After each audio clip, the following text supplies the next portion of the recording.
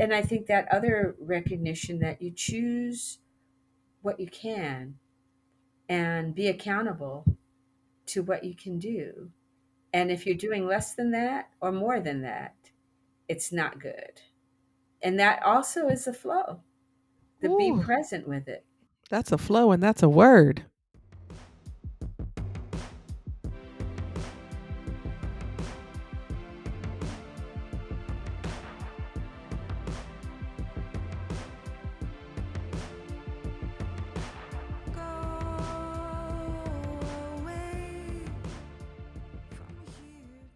Hello, and welcome to the Emergent Strategy Podcast, hosted by the Emergent Strategy Ideation Institute. We're a collective of facilitators, mediators, trainers, and overall curious human beings interested in how we get in right relationship with change. Today, I'll be guiding our interview. I'm Sage, ESI's architect.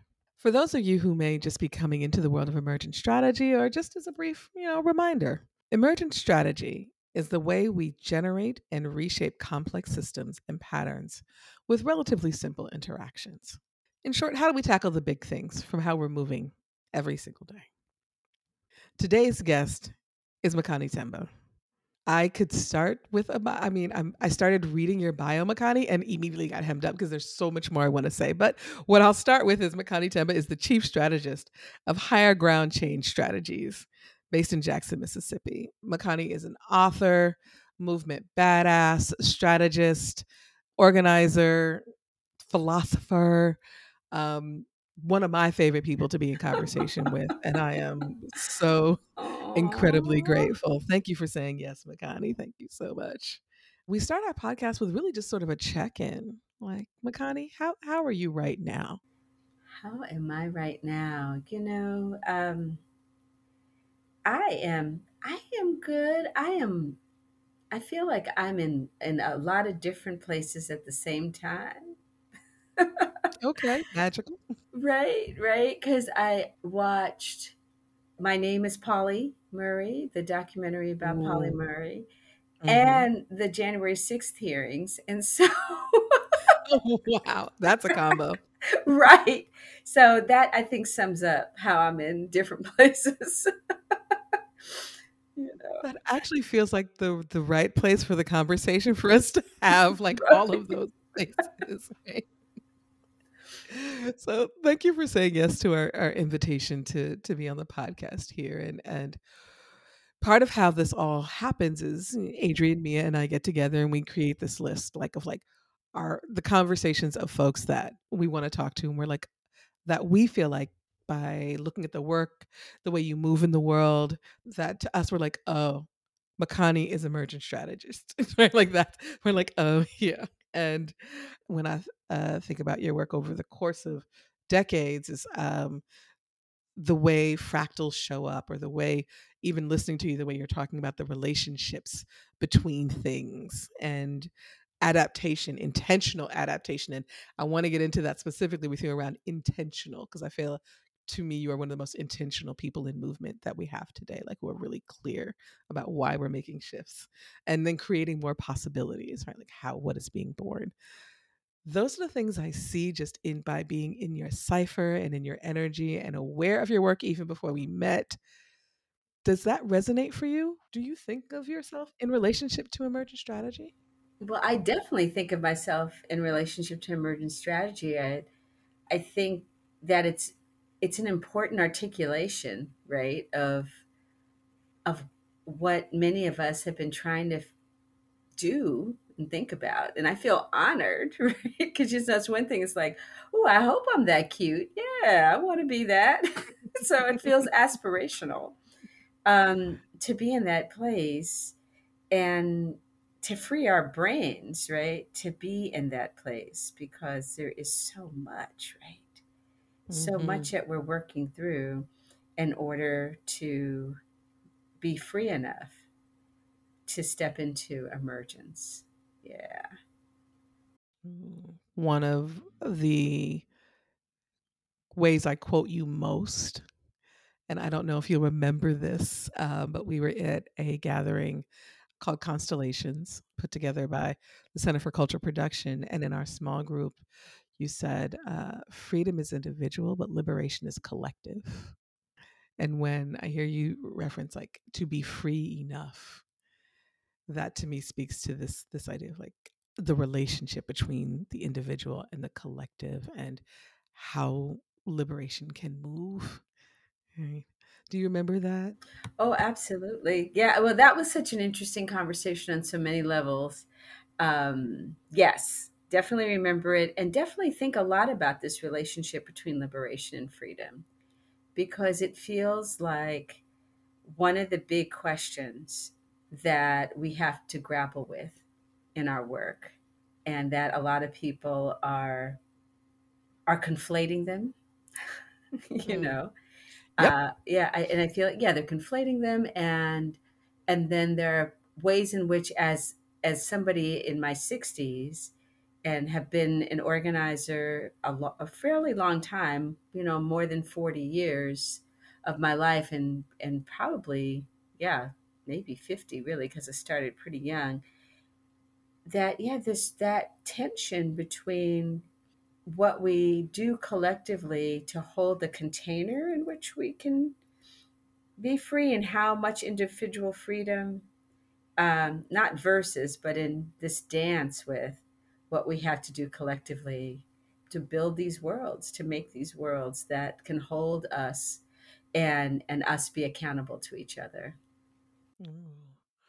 I really appreciate the us be accountable to each other part because I think there feels like a question in a lot of different places around how much difference can one formation or one collective hold inside it, right? Like, and so when I hear you, I think about that from like an individual, from sort of a mm, societal governance sort of space, like, Absolutely.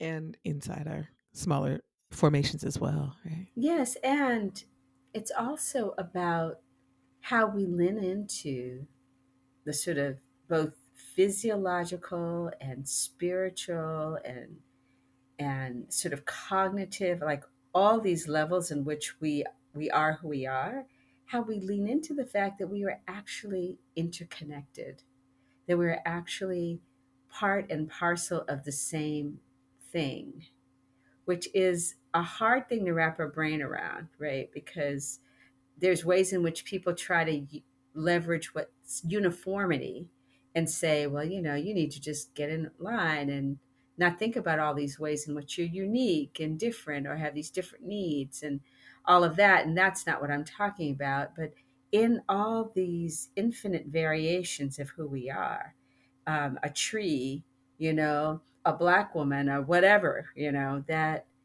there's an energy that we're all a part of.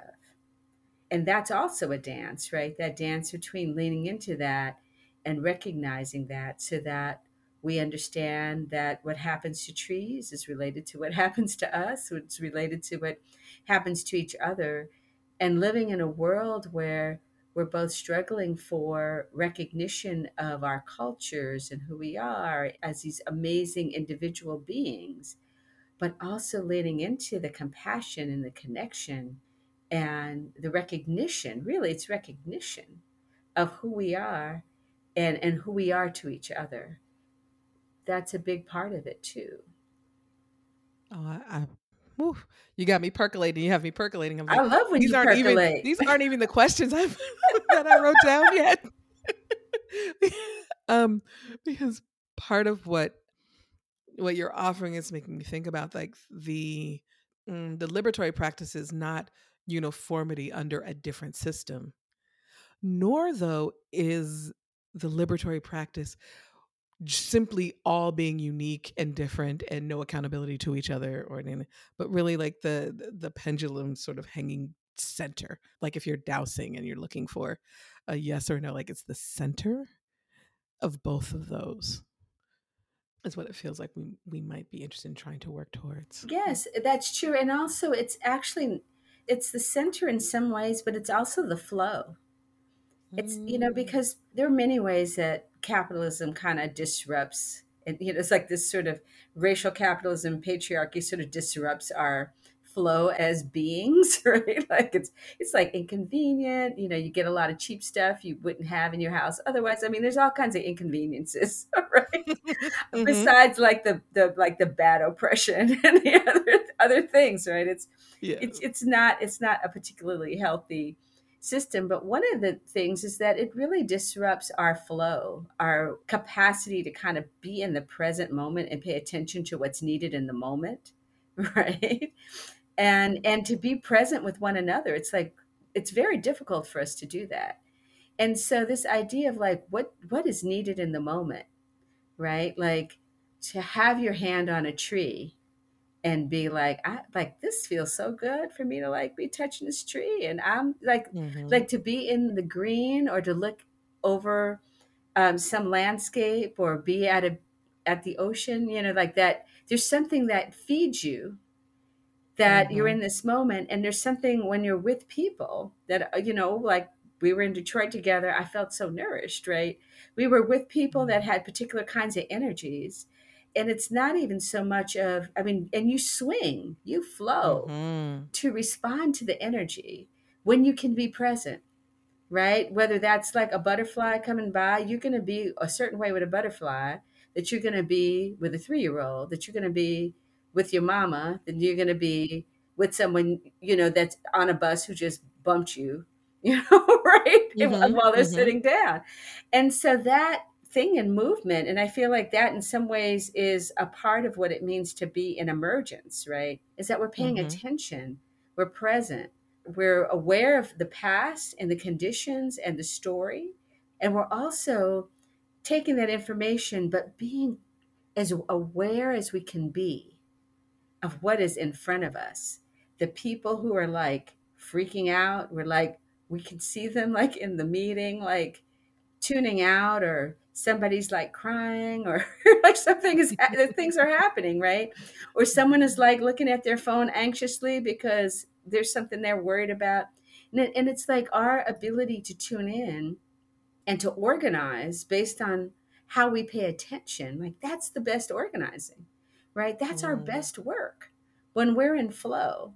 And so anything that we can do to like build that capacity, to strengthen our connection, to be still enough to actually get the data, get the download, right? Hmm. To be in that quiet and be like, oh, that's what's next. Because I don't think we can be fully emergent without like, yes, having those skills and capacities, that understanding of the past, and being sort of fully present to that some people might call the oracle, the one, the spirit, whatever Akashic that is, records. right? Yeah. Yeah. So the flow, I feel like I really appreciate what you're talking about around the past and its relationship to the present, because I think one of the things that is, I'm going to say having a resurgence, but I think it's just really making present the loss of a particular naming of a particular political lineage or a political education that I think plays a role in your ability to be present, right? Like your ability to be aware and what it makes one aware of in a particular moment, like in the present, right?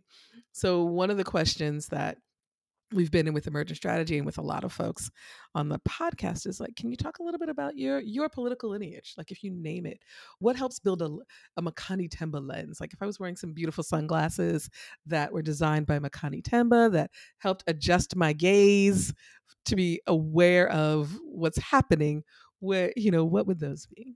Oh, I love that. I was just rereading one of my heroes, informing my forming whatever this lens is, this view, this way, Stuart Hall, who talks about how you shouldn't think of things as having origins, they only have genealogies. And I love that because it's like, yeah, nobody invents anything. Yes. Everything is built on what's come before. And if you don't understand that, then you're lying to yourself or somebody, right? And I, and I've been thinking about that a lot. And like I said, I just got finished watching the documentary about Polly Murray and really reflecting on how much of her work and life informed mine without me even knowing it. Like that Mm, was part of the gift of watching yes. the documentary. But I would say, I was born in 1960. And so that in and of itself, right, to be a kid in the 60s in Harlem, in Washington Heights, New York, it felt like the blackest possible place in the universe. Now, of course, I went to the continent since then and other things, but at that point, At the I, time. at that time, Harlem felt like the blackest possible place. I mean, we had like, a Santa Claus in a red, black, and green jumpsuit who would like show up in a Cadillac and give it. I mean, it was like hella, hella, hella, hella, hella black, right? And, Yes. and people would walk down the street and be like, what time is it? And someone would say nation time. And I mean, as a kid, how could you just not be enthralled? I mean, that was, I guess, how people felt like when they watched Black Panther and were in Wakanda and why they went to the movie like 7 or 8 times. But I Uh-huh. got to kind of grow up in a mini version of that with its problems, right? With its Hmm. issues, still, family who were shooting up and all the things, but a sense that Black people could do anything and be anything. And then I also come out of, my mom's from Jamaica. I have Cuban Jamaican parentage on my mother's side.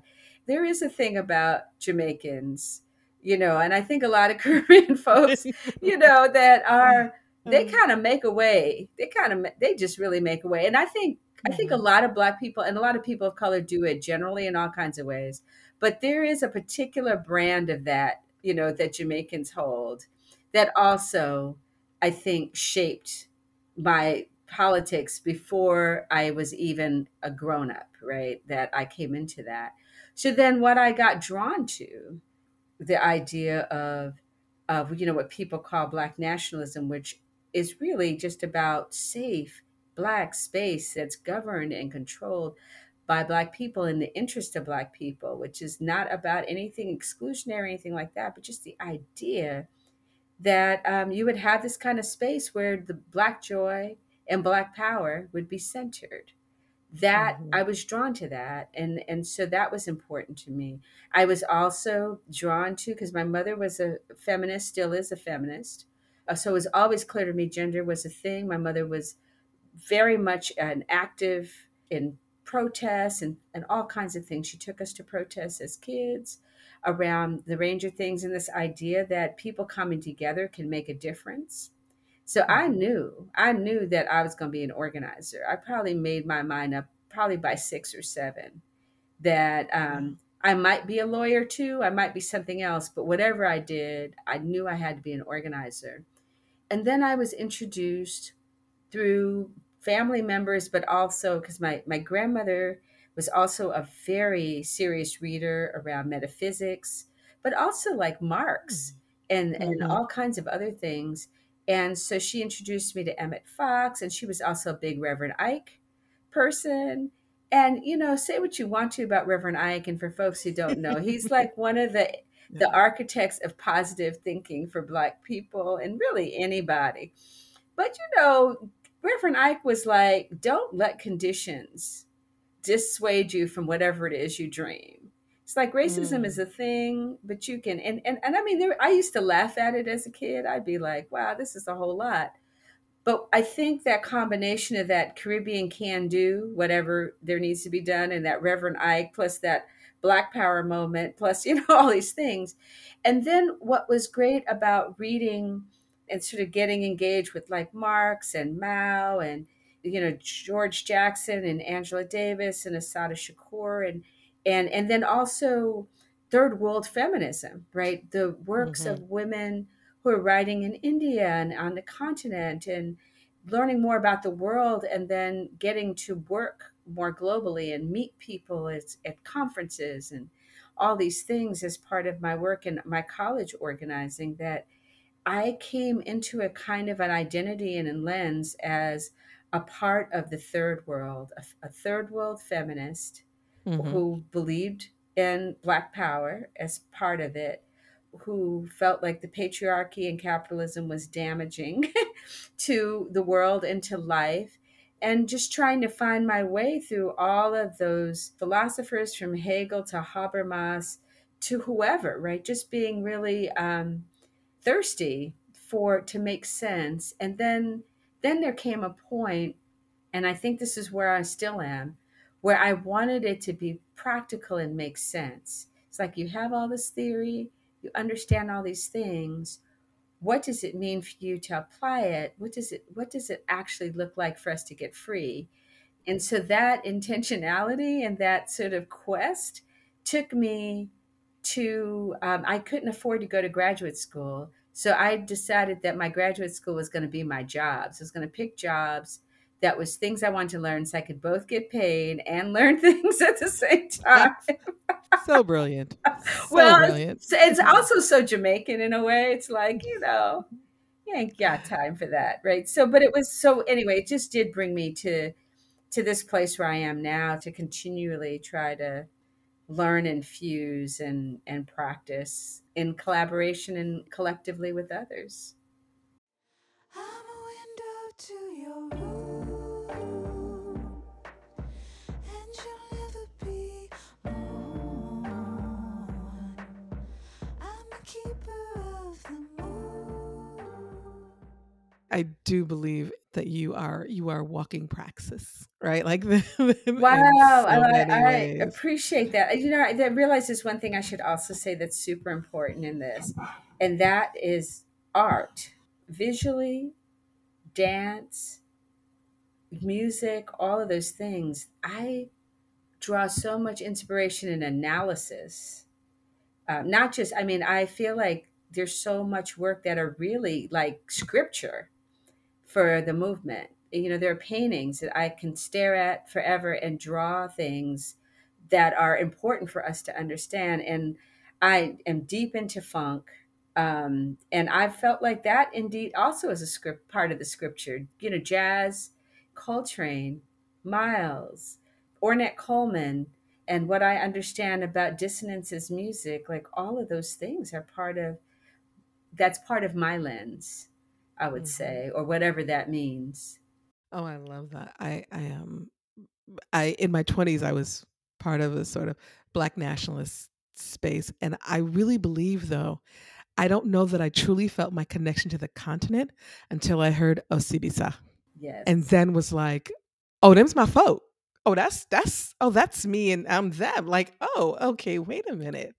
That funk, that mm, undescribable sound that moved the marrow in my bones, that felt so familiar, right? Yes. It's like, yeah, You were yeah. home. I was. I Hmm. was, and I can be there and put on a record and be with them, right? And be with them Yes. and not feel different than, feel right there. Hmm. Right. I really appreciated the arc you took us through and the sharing of like these sunglasses, Makani Themba lenses are fly, right? They're so fly, right? They are um because it was a really beautiful arc in what you shared from sort of our initial like this importance of awareness and embodiment, and then you naming like all the things that have sort of poured into you or that you have gravitated towards or pulled on, learned, that are a part of what it means to be aware and embodied in the present, and to not skip one step for the other, right? Like not to choose one or the other, not to skip over one or the other, like to be in theory without practice, to be in spirit. So there's something around the relationship of all of these things that feels like you hold very clearly. And I want to pull on a thread because part of our recent conversation was around narrative strategy. And what I'm also really curious to be in conversation with you about is around the way you see economic systems function in work, which are often in our movements like two different spaces, right? often feel like folks are talking about, dialectical materialism over here, like economics, and then over here we're storytellers, or like there's a, and I wonder how you see the intersection of them, or do you see a gap that we should be thinking about and filling around the relationship of the cultural relationship between those pieces? I think that's a great question. The truth of the matter is, I mean, an economy is just a set of relationships. That's all it is. Mm-hmm. And that there's ways in which this quote unquote Western education, and put that in quotes too, because it's not really education, but this indoctrination that we come through that tries to make everything separate and Mm, make it out of reach and make people believe that they're not smart enough to engage in a conversation about a thing, which is really their lives, right? mm. Yes. And and one of the things I love about traveling globally and working with and being around folks who are organizing in other countries especially is when people abandon that and they people be surprised, well, oh my God, they're talking about the economy. It's like, why wouldn't they? That's like they live it. Like they have to go, like you gotta go to the store, you gotta eat, you gotta make sure that Uh-huh. people are in relationship and doing all the things. Like, why wouldn't people be having conversations about how it can be organized for their good? And so that idea of refusing to accept the separation of it Mm, and the placing it, like we're going to put it on the shelf so only certain people can look at it. And then our people, I mean, part of what our people have gone through is so much trauma. They go to school and most of our folks are just beat up by teachers, by just by the system itself that tells you mm-hmm. that this is not really for you. You're just going to get through it. And then once you get out. And so I say all that to say, obviously, that I think that we can step into our understanding of the economy in a much more inclusive way. You Mm. know, dialectical materialism is actually a pretty straightforward idea. It's like Yes. there are concrete things that happen, right? Hence material, right? Mm-hmm. And we observe those things and we learn about those things. And the things that don't work for us, we try to do something different and we learn something and we shift it. Like, bam, that's kind of it in a way, right? I love that. And it's good to have books about it and you can get deeper and you can think about it. But the truth of the matter is, most of what we're going to have to figure out about the economy is not written in a book. It's good to read it and understand, like, what's the undergirding philosophies and what makes an economy. But with our folks, we have to just do the work and say, guess what? The economy is us. Like we can Mhm. create one. Now there's also the economy is them and we're in it. And there's ways in which we are oppressed by it. And they're trying to tell us that it's our fault. So we want to disconnect from the matrix. And even as we're oppressed by it, at least be aware that it's not, this immigrant over here or that, or this person over here, Yeah. but that these are a set of relationships that people have organized and that they use the police and they use the schools and they use all these systems to hold it in place, and most importantly they use our imagination. They limit our Mhm. imagination, they limit our thinking, they tell us there's only one way to do things and that's this way, where we compete and hurt each other and and don't care for each other, and that if we do it the other way we'll die. Right? But if we do it their way, we die. So I feel Mm. like that's really the conversation. It's like, how do we help people step into an awareness that this is a game in a way that's been rigged? And even though people understand that, then the next step is sort of like, then, and there's something we can do about it. Because that's the part where they're in our heads. Yeah. And they tell us, well, you know what? Guess what? There's nothing you can do. This is the best you can hope for.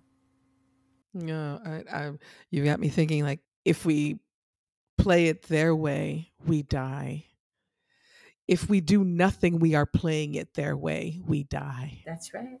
And if we play it our way, we don't know what will happen yet. So it's like when you're talking about the imagination, that fear of the unknown of what will happen.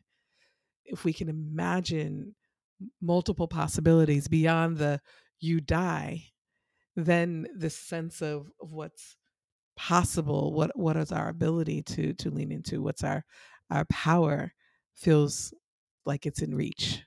It is, and it's important, but also part of what's happening, and part of the ways our imagination is being policed around it.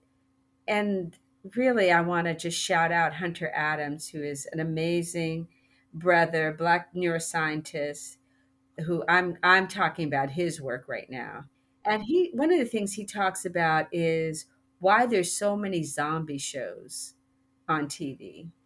And Mm, this idea of building in our brains the scary unknown, so that we literally have zombies in our heads that police us around. Like, we're like, okay, well, we can't be going too far out, because you go too far out, you come, across hmm. the craziness, the things you can't imagine, because there's just so few imagery in our world, in the ways, like going on Netflix. There's not a whole bunch of spaces where you can go, well, I'm going to watch something about the beautiful, world that's going to happen when we all come together. And in fact, a lot of times when there's any kind of organizing involved, it's either very tactical in the most narrow way, or the organizers are maligned as, sort of divisive, don't care about Crackpots. other people, right? Hmm. So there's all kinds of ways they police our imagination around change that make it hard for us to let go of a story that, if we veer, it's going to be worse. It's as if culturally we're being hardwired to, well, it's the Matrix, right? Like going back to like thinking about film, right? That we're hardwired for dystopia. Yeah, and it's kind of like I think of it as like an electric fence. We start to wander and be like, well, what would happen if we left this thing? It's like, nope, buzz, right? It's going to be dystopia. It's going to be this. We better get guns. We better, and gun sales are going through the roof right now, because Hmm. that's what people are afraid of. They're like, and people literally talk about a zombie apocalypse, right? People talk about that like it's more likely to happen than us coming into a place of love, care, and connection. Like, think about that. Okay, folks, I've just been gently checked. Yes, it's true. Okay, thank you. I don't know about that. I do talk about zombie apocalypse a lot. So I'm like, oh, yeah, I do. Like, I do think about that more It's than the in our possibility. brains. It's some, Yeah. but I mean, and I thought it was interesting, Hunter, talking about how much it's being kind of put out there. And I think of it, yeah, it's like that electric third rail, that when we start to cross over too far into the place of, whatever, it's like, nope. What do you what do you think this programming means for movement and our movements? Right? Like, how do you see this playing out, and what do we need to extract, unearth, decolonize from, like, all to believe, to shift that, right? Like, to shift the belief that we're not. And I appreciate something you said earlier. It's not that racism doesn't exist. It's not like we're talking about ignoring the conditions, right? But our lens and our imagination on what we believe is possible, if it is shaped towards dystopia through the hegemony, through the cultural, all the offerings through movies and all of that. What does that mean about how we're moving in movement, and what shifts, what adaptations might be important for us to make? I think that's a great question. I do want to say, I feel like as a movement, to the extent that that's a singular word, it's probably more True. plural in my mind, and I'm sure yours, that we're probably the most imaginative we've been. Mm, that's And right. it's just such amazing work happening. I mean, stuff you're doing, stuff other folks are doing, that's just beautiful, right? And there's art being created, because I feel like art is the first place we imagine ourselves free. And Hmm. because, it's like, what other experience do you have, right? A book, a movie, a Yes. painting. At least that's how it was for me. So I do want to acknowledge that. I feel like there are people who are leading us through the lens of joy, right? And be like, so what is that? The challenge, though, one of the challenges is that a lot of times when we imagine ourselves in that sort of beautiful edge or that place, it's more of what we're clearer about is our individual freedom.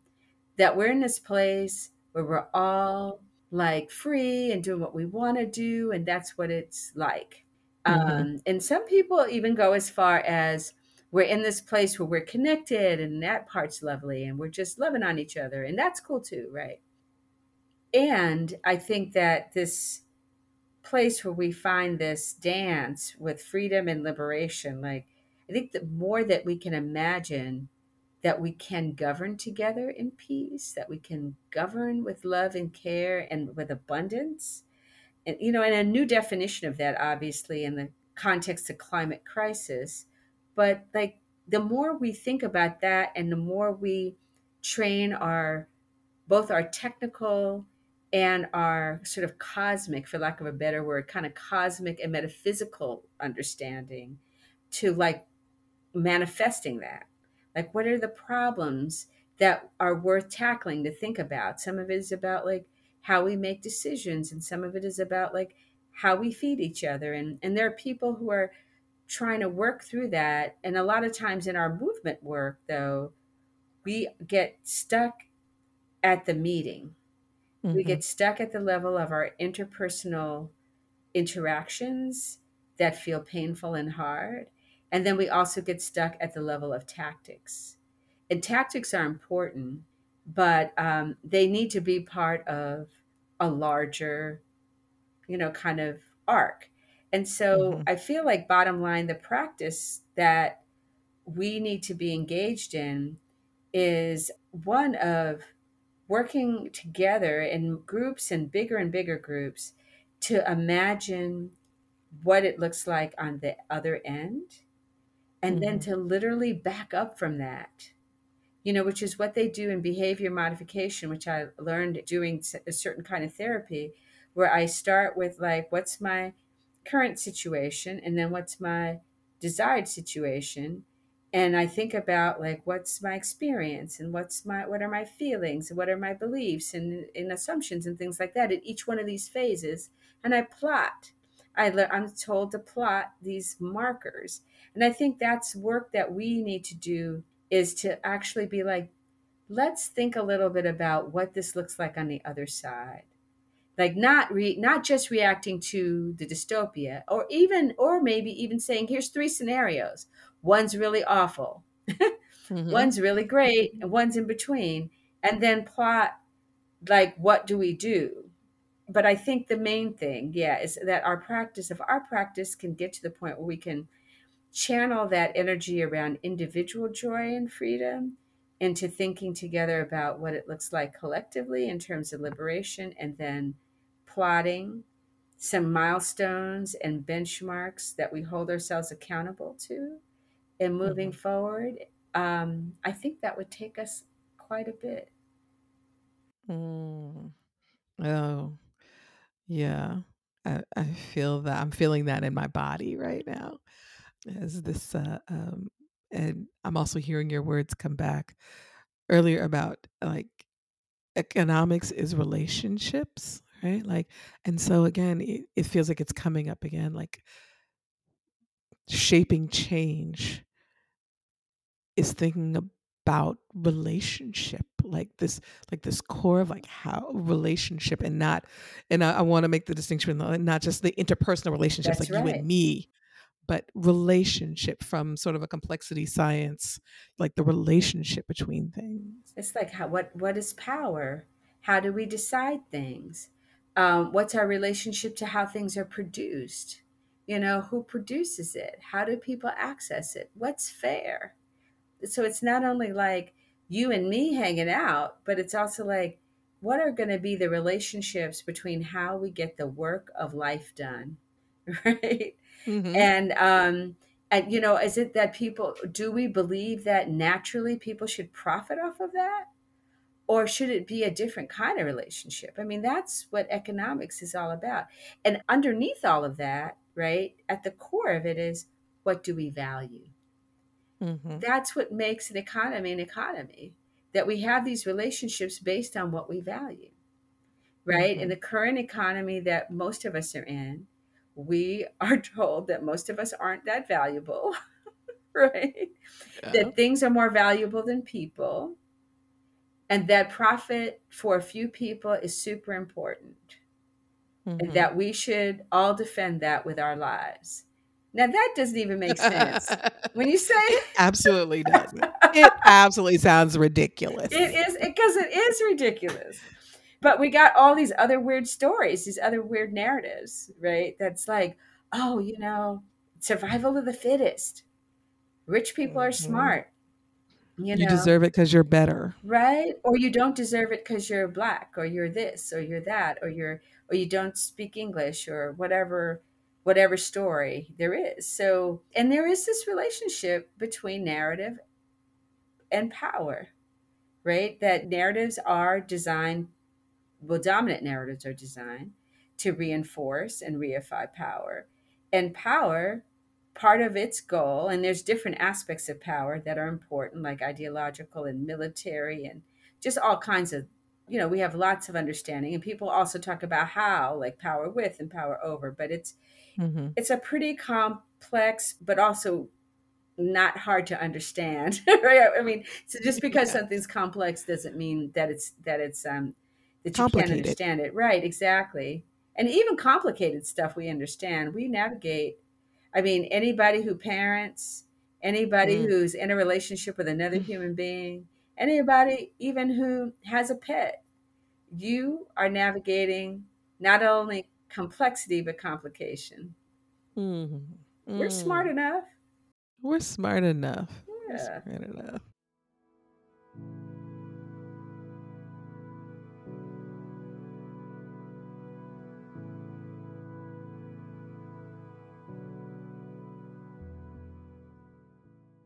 I'm curious about I love thinking about 6-year-old Makani as an organizer, right? Like, I love this image. I was trying to think of a way to ask this question that doesn't make it seem like our younger selves were not knowledgeable, right?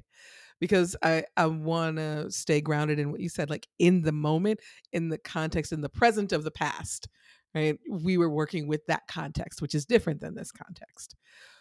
But are there things that you learned along your journey that you're like, here are a couple of things like that. When I look back over my shoulder, I'm like, "Ooh, that was a learning. Oh boy, that was good." Is there anything you'd be interested or willing to share with us about your 50+ year journey in this? Yeah, yeah, of course I'll try.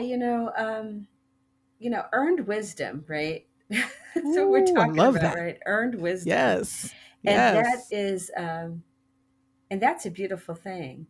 And in a different system, we wouldn't call them mistakes. That would be my vote for the reframe, Yeah, right? yeah. I also want to acknowledge my mother, who always stepped out of the boundaries that people try to put on her. She is and was a meditator from when I was very young. She was and is a devotee of Paramahansa Yogananda. So she had a different path that really, for us, it was a great example of what it means to live in the whole world and live in the world a particular kind of way that was not about limits. And I think in the beginning, I rejected it because, Black had a certain kind of connotation, and there was lots of things she did that didn't feel like it was quote unquote Black to me. Right. When I Mm, was a kid, she was in many ways a hippie. She didn't wear shoes. And it's funny because my hair is a lot like her hair, but at the time it just felt like it was just like all over wild, and this was like, when people were straightening their hair and doing things, or have an afro, and her hair was kind of in between. And so I had a lot of narrowness, and there was a lot of, I didn't know how to hold the both and at first. It took a while for me to get it. I had a lot of strident opinions, Okay. right? And then I feel like as I got older, the both and became super important. The willing to listen to people that I wouldn't have listened to before. And in this recognition, and my mother was really the first person who was so clear about our interconnection as human beings and with the planet. And I mean, she was the person who didn't want to use bug spray, who talked to the bugs and asked them to leave the house. I mean, she was just like that person before it was even a thing for folk to be into that. And I feel like the more that I accepted that, recognized that, felt it in my own being, the more it changed my organizing, the more it changed my work, the more it changed how I listened, the more I realized there was nobody that I could possibly be organizing for because our fates are so tied. There's no for.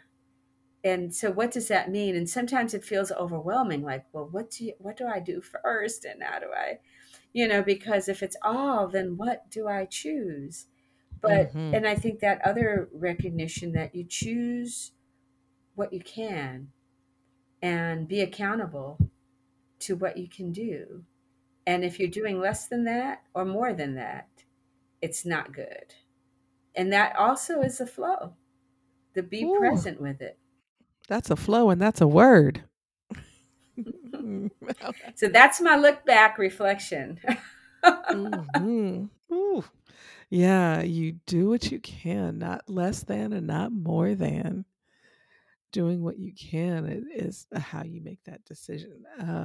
I feel like that's a beautiful invitation for folks who are working in whatever ways that they feel like are transforming the world. And I think there's a lot of us who often feel like not enough in this work because Yes. what we're working at is so large. The way these systems make us ahistorical, right? Like it feels like, oh my gosh, I'm just this idea of like pissing in the wind, you know. But if I settle myself to be able to be like, this is what I can do. I'm going to do what I can, believe that, and connect with others who are doing what they can. Then I don't die on the protest street, by doing more than I can, which is also around ego, and I don't actually capitulate or I at least acknowledge and be aware of my complicity if I'm doing less than I can, right? Like, but really finding that. I believe that. And I feel like I should say one of the places where most of us do less than what we can is in our relationships in the movement. That we walk away from each other so quickly and we act so fragile. And I mean, and I say that I do that myself sometimes. I mean, I feel like I get better in the practice, but there's so much work that we could do together so in a much more effective and collaborative way if we could just hang in. I mean, not with people who are like totally, like need some Yeah, help. They might need to go to some re-education camp somewhere or something. Psych, I'm that's just what playing. But you know yeah. what I mean? They might need some help. But sometimes we disconnect over some pretty small things, relatively speaking, when we think about the liberation of our people and the balance. And Mm-hmm. so I believe in by any means necessary. I do believe in Mm-hmm. that. But people always want to go to the most extreme thing. I'd be willing to spill my blood in the streets, blah, blah. I'm like, that's good. But I went to Fannie Lou Hamer's gravesite with two good friends not too long ago. And we were having this conversation about, like, could you do what Fannie did? Mm. And mostly what people talk about is getting beat up. True. And I get that. And I'm like, but also the way she extended herself, the way she did things she was uncomfortable with, like singing in public or all kinds of stuff that wasn't her thing. And then she ended up making an album, right? Because people were like, girl, you can Yes. sing, right? And all these things. And so this thing about that it's not just about the protest or the march, but it's like, how are we willing to extend ourselves and heal and engage with people we don't necessarily like that much? Mm-hmm. Because it will make a difference. It's the right thing to do, and we'll do great work together once we figure it out. Oh, thank you for invoking. Fannie Lou Hamer in that line, there's a song leader here in New Orleans, organizer, activist Wendy Moore O'Neill, who always teaches the song "I Love Everybody" that's attributed to Fannie Lou Hamer. Yes. And Wendy always opens it with like, all right, it's something for someone to be singing "I love everybody," and this idea of like Fannie Lou Hamer being able to extend not a rigorous, thoughtful "I love everybody," right? That's Like I right. want to. It's not just a random thing, but like, what does it mean in your core to be able to love inside the work of transforming and love each other? And when you say the thing that we sometimes don't offer, I think it's trust also for me. Like Yes. I'm always like, trust is not just earned, it's offered, Right. and how can we offer that to each other? Like what's the more we could do? And how can we, yes, to all of that. And I feel like the other thing I think about when I hold Miss Fanny in my heart and mind as definitely a role model and inspiration and a teacher is, how do you understand that you're just not that fragile? That we're just not that fragile. I'm just not as fragile as I might have thought, and I Mhm. think there's something about when you decide that you're not fragile, that you can open your heart to things, that you can withstand things and know that you have a certain kind of control. Like, this person doesn't Mhm. have the power to dissemble me. I'm not that fragile. I can trust the person and they could like mess up, but it's not going to actually disturb my core, right? Mhm. They're Yes. just going to be out of alignment with their humanity, but I don't need to join them. Right? Like, I can Oh, I choose a love this. different path. And I don't want to be, I mean, I come out of a history that where people are pretty hardcore, and so I mean, I know there's ways I have a certain kind of toughness to me from an experience that I wouldn't wish on anybody.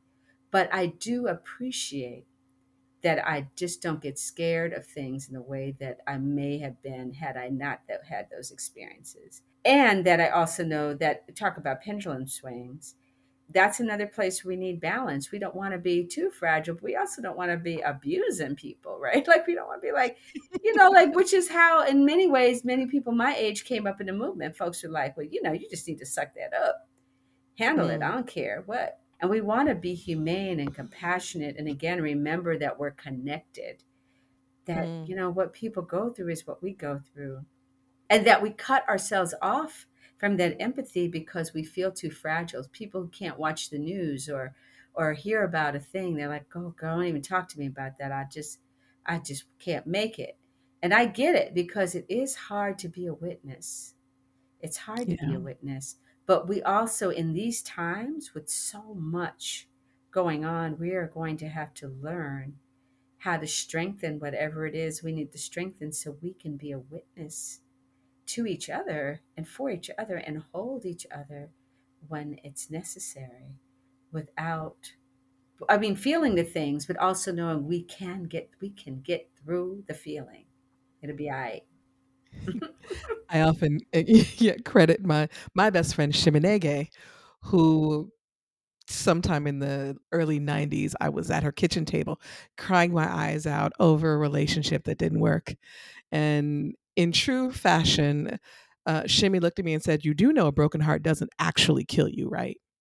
And when I say that has changed my life, right? Like that That's changed hilarious. my I life. also want to know if she's Jamaican, because that sounds like some Jamaican-ish right there. But Nah, she's from Mississippi, but hey, also, yep, also sound like some Mississippi stuff.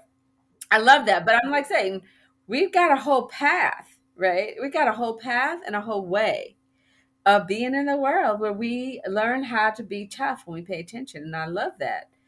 I mean, she's right though, right?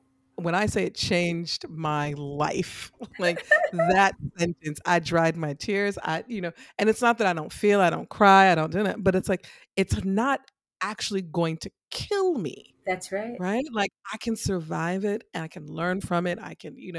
It just expanded my ability to extend exponentially and expanded what I believe is possible. Yes, I love that. I love that. And this is what we know about possibility, right?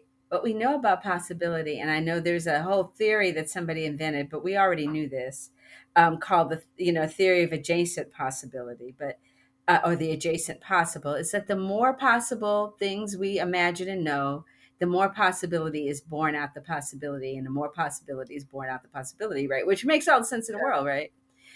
Yes. Somebody invents an airplane, and someone says, I can make a faster airplane. And somebody says, well, I can go to space, right?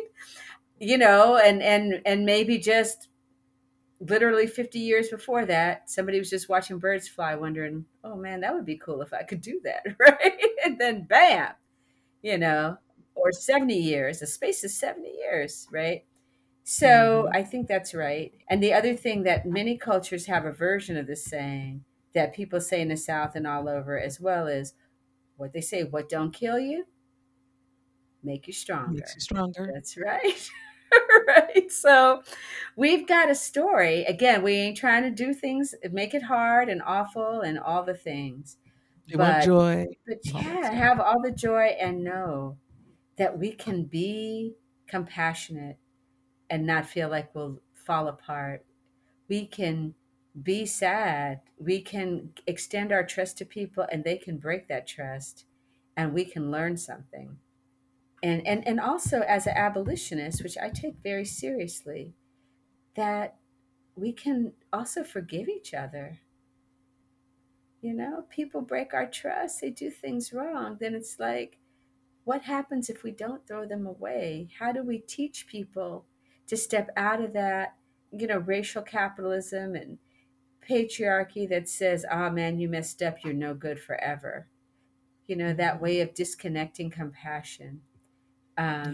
And it's a whole nother world when we do it. And I have seen friends, people I love. I have a friend who had an incident with her daughter that most parents would have been like going for blood, but they worked with the parent of the other person and created a container for reparation, for healing, for engagement. They set the terms. And the two young people that were involved in that situation ended up so much stronger and so much more whole and really so much less shame, right? Wow. Because people came together and was like, this is us. We're not throwing anybody away. And that kind of courage and capacity to step into, relationship, not knowing how it was going to happen, but being willing to risk for something higher. I feel inspired by that every day. And that happened years ago, probably 20, more than 20 years, 30 years ago. Yeah. And I'm still inspired by it.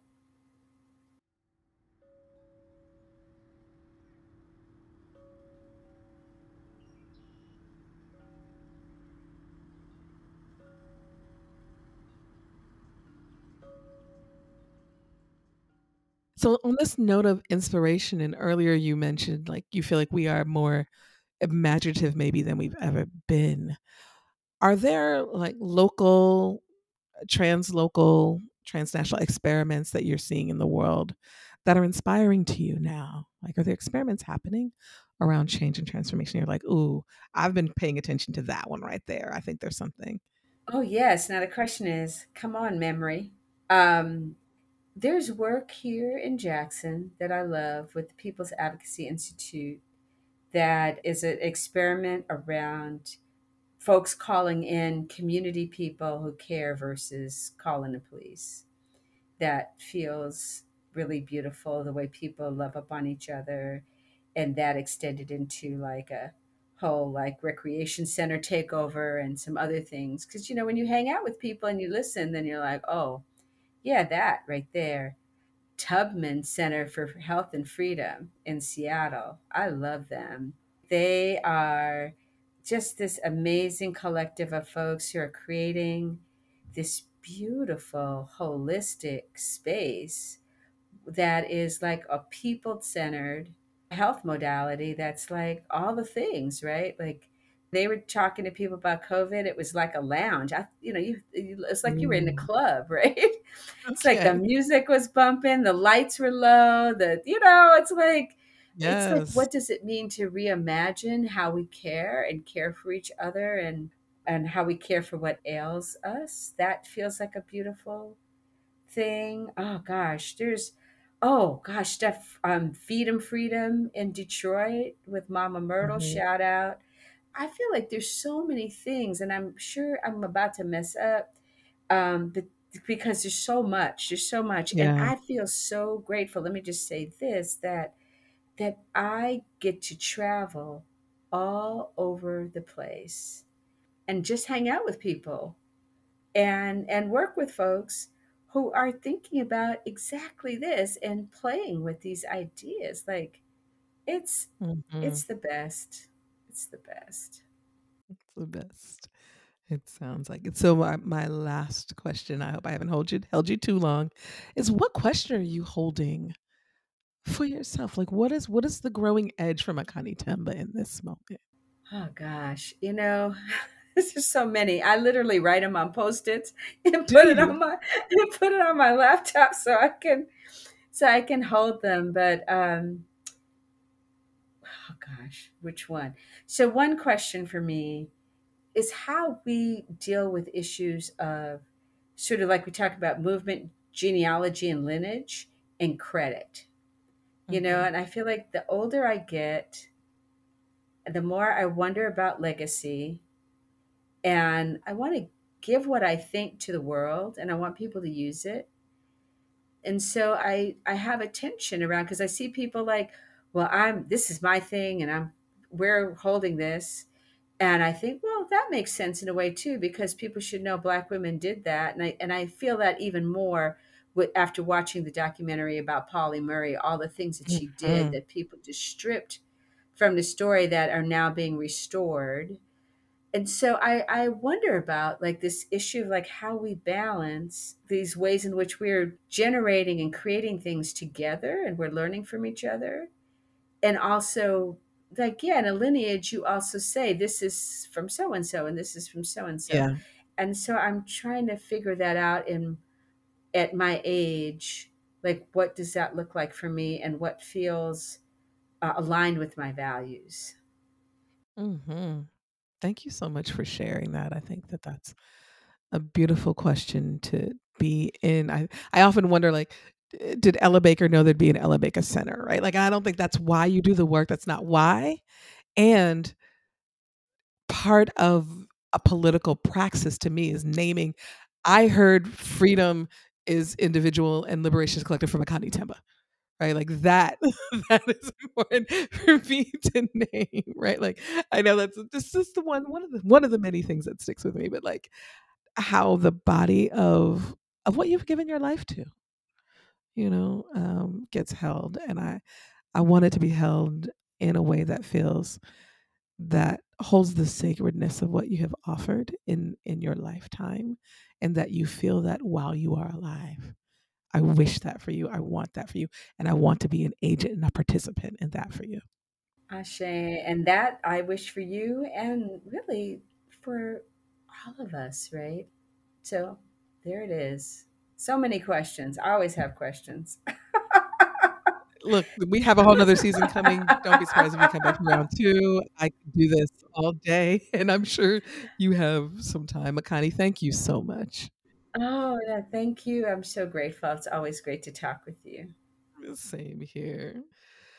So, thank you all for listening so much to our conversation. If you like what you heard, spread the word about this podcast by posting and reviewing the conversation on the internet in real life. And you can find Makani on Instagram at higher ground I think it's higher G, but HGC. I'm trying to do better on Instagram, but definitely on Twitter. I'm trying to get it together though. Okay. Y'all, Google Makani Themba, get with it. You hear it here. Follow this brilliant sister. So appreciate you all. So appreciate you, Makani. Thank you. Thank you for listening to the Emergent Strategy Podcast. This podcast is produced by Mari Orozco, production coordination by Aliana Coelho, Transcription by Hannah Pepper Cunningham. Music for the Emergent Strategy podcast is provided by Hooray for the Riff Raff and their album Life on Earth. To support the ongoing work of the Emergent Strategy Ideation Institute, you can make a donation at www.alliedmedia.org/ESII.